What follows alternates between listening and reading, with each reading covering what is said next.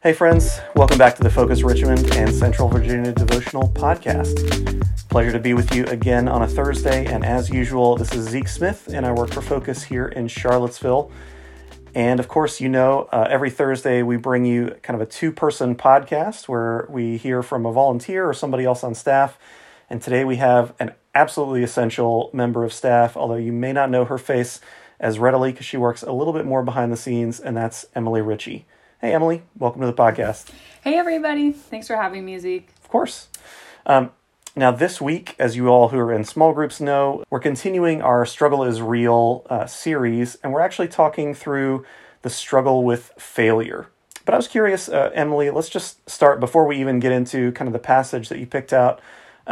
When you hear that phrase, the struggle with failure, kind of what images or places or things come to mind for you? It's funny, when I was thinking about this podcast, when I think of failure, I feel really intimately acquainted with it in a few different areas of my life.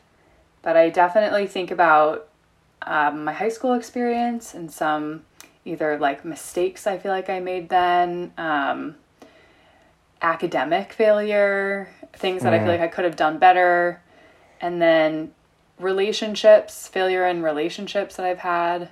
And then, just through life, like whether it's relationships or, and my college experience wasn't perfect either, but I guess I'm someone who can be a little bit hard on myself. So sometimes it feels like I'm constantly failing. There are definitely bigger instances in life, but failure kind of, I think, can dog us a little bit, especially in our society. Yeah, and I think that's one of the interesting things about the struggle with failure is that all of us know that feeling intimately. That even though I was conscious this week, actually, that I'm 20 years removed. This year is 20 years since I graduated high school, and yet I can still so vividly remember times that I failed or things that I failed at in high school, oftentimes way more vividly than things that I succeeded at or things that I did well. And failure leaves these kind of stamps on our memory that, sometimes our minds play tricks on us and like to bring back up again and again. Like when you're trying to fall asleep at night, it's like, hey, remember that thing that you said that really hurt somebody 15 years ago? Oh yeah, let's think about that for an hour. All the memes about that are like your anxiety keeping you awake or those things, like that so resonates. But I think thinking back, I as well am pretty removed from high school, but the stakes feel so high in high school, and I think that's also because over time, at this point in my life, I feel like so many of the people in my life have also experienced a lot of failure or things that they perceive as failure, so they have more graciousness for it. But in high school, everything feels so important and intense, and you have your whole life before you, and it feels like the smallest misstep, if you go off course, you're never going to get back on track. That's it. And I remember feeling that really acutely, in terms of where I was going to go to college, and if I failed a math test, or even if I got into a fight with a friend thinking that they were going to abandon me and that would be it. Yeah, and it's amazing how those things don't prove themselves out to be true, but yet the feeling still kind of remains, we hold on to that emotional memory more so than being able to let it go, realizing actually me not getting into my top choice college was not the end of the world. Or, like you said, this friend that I had who, turned his back on me or whatever, it all turned out okay. We were able to kind of patch things up. But yet that just gut punch feeling of oh, I screwed something up, or I didn't do something the way that I wanted to, still kind of sticks with you and has a way of regurgitating itself. So I'm really curious, speaking into this struggle is something that the Bible does again and again. What passage, kind of jumped out at you or was something that you chose for us to think about and meditate on together?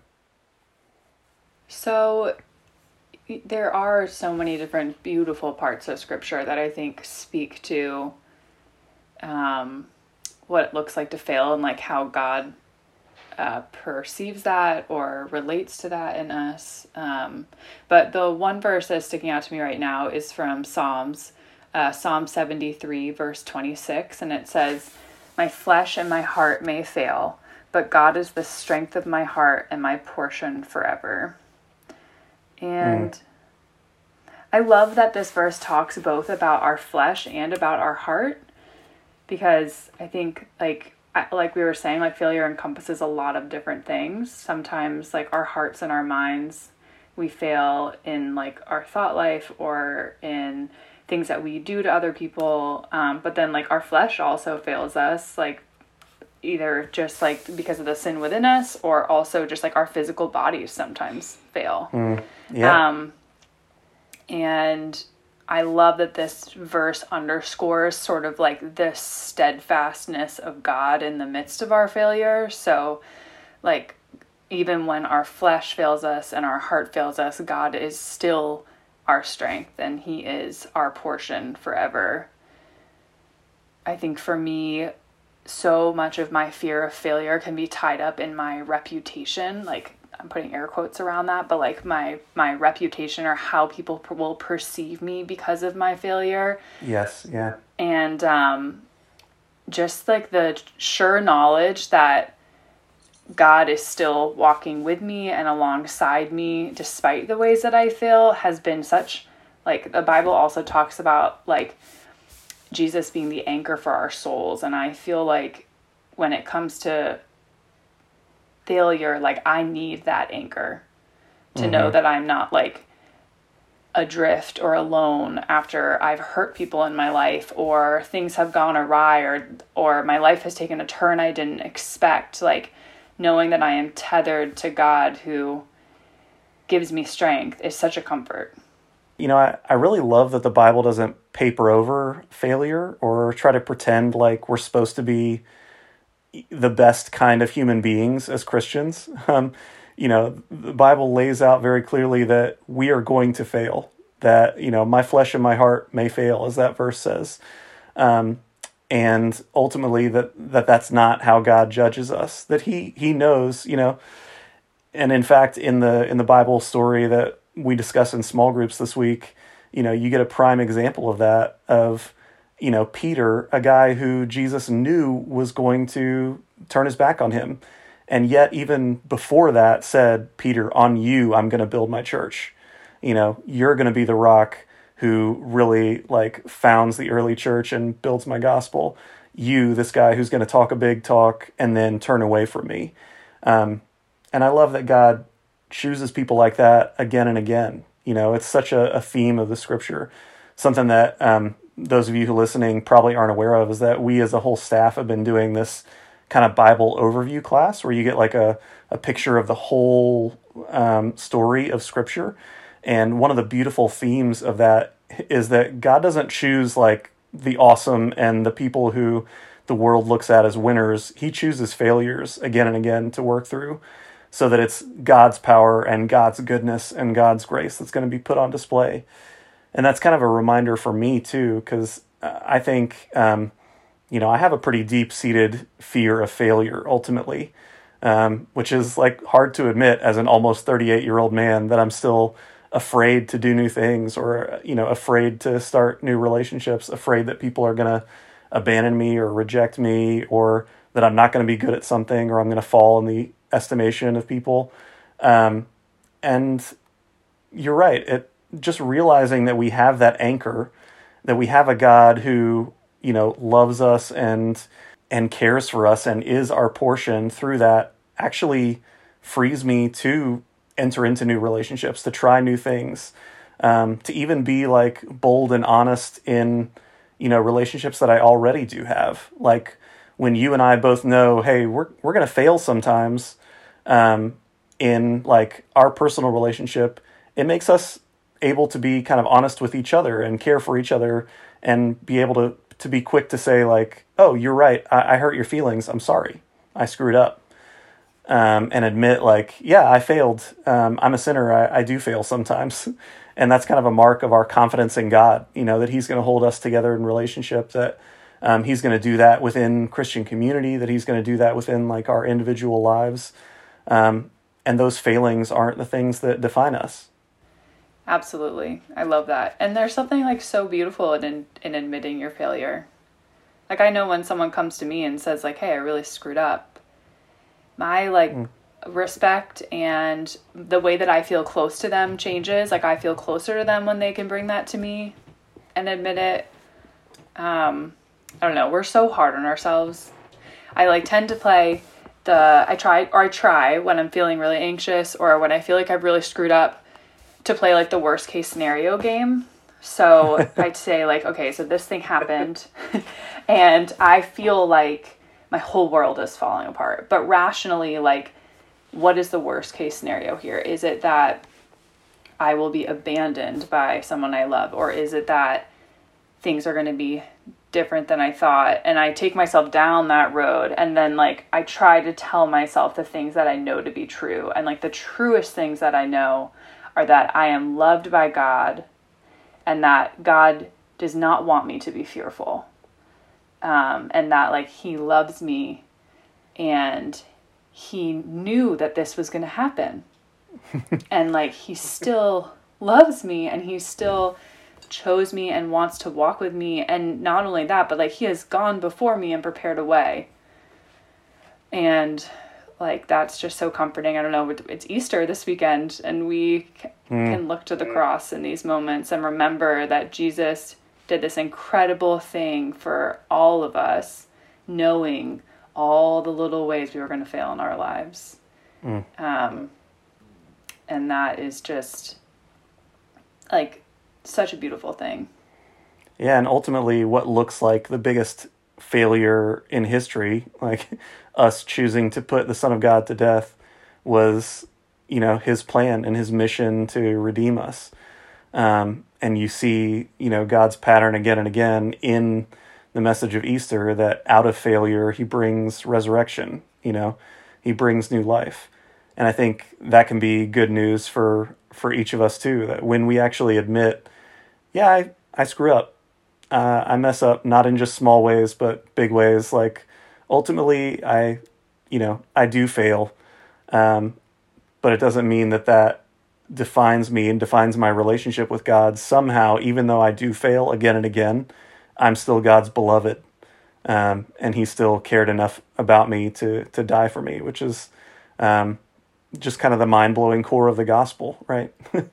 And I'm sure you can speak to this, Zeke, like I can, but like I've definitely seen some of these things that I perceive as my biggest failures. I've seen that resurrection in them. Like now I look back on my life and I realize that if some of those things hadn't happened, my life would look so different and maybe not in a way that I love my life, I feel so blessed by it. So like some of those things got me here to where I am now. Yeah, I think that's a really, really good word, because I think the struggle with failure is kind of a struggle of the moment. And sometimes the struggle with failure turns into kind of like a more long-term, triumph of God's work in our lives, right? Not of like our own story of triumph of like, I managed to pull myself up by my bootstraps and rebound out of that failure. And, I made myself better and all that kind of stuff. But yeah, you're right. Like there are so many times where something that I handled poorly or failed in or didn't do as well as I wanted to have, God used that to like humble me or show me new things about myself or show me new things about him, and really brought like new life and beauty out of it. I do also think that's why it's so important for us, just what you were talking about, to kind of bathe ourselves in the truths of Scripture and like the bigger promises of the Bible. You even see that in the psalm that you're quoting, that one verse from, Psalm 73, which is about this person looking at other people and being like, why are they successful and, things are going so wrong for me?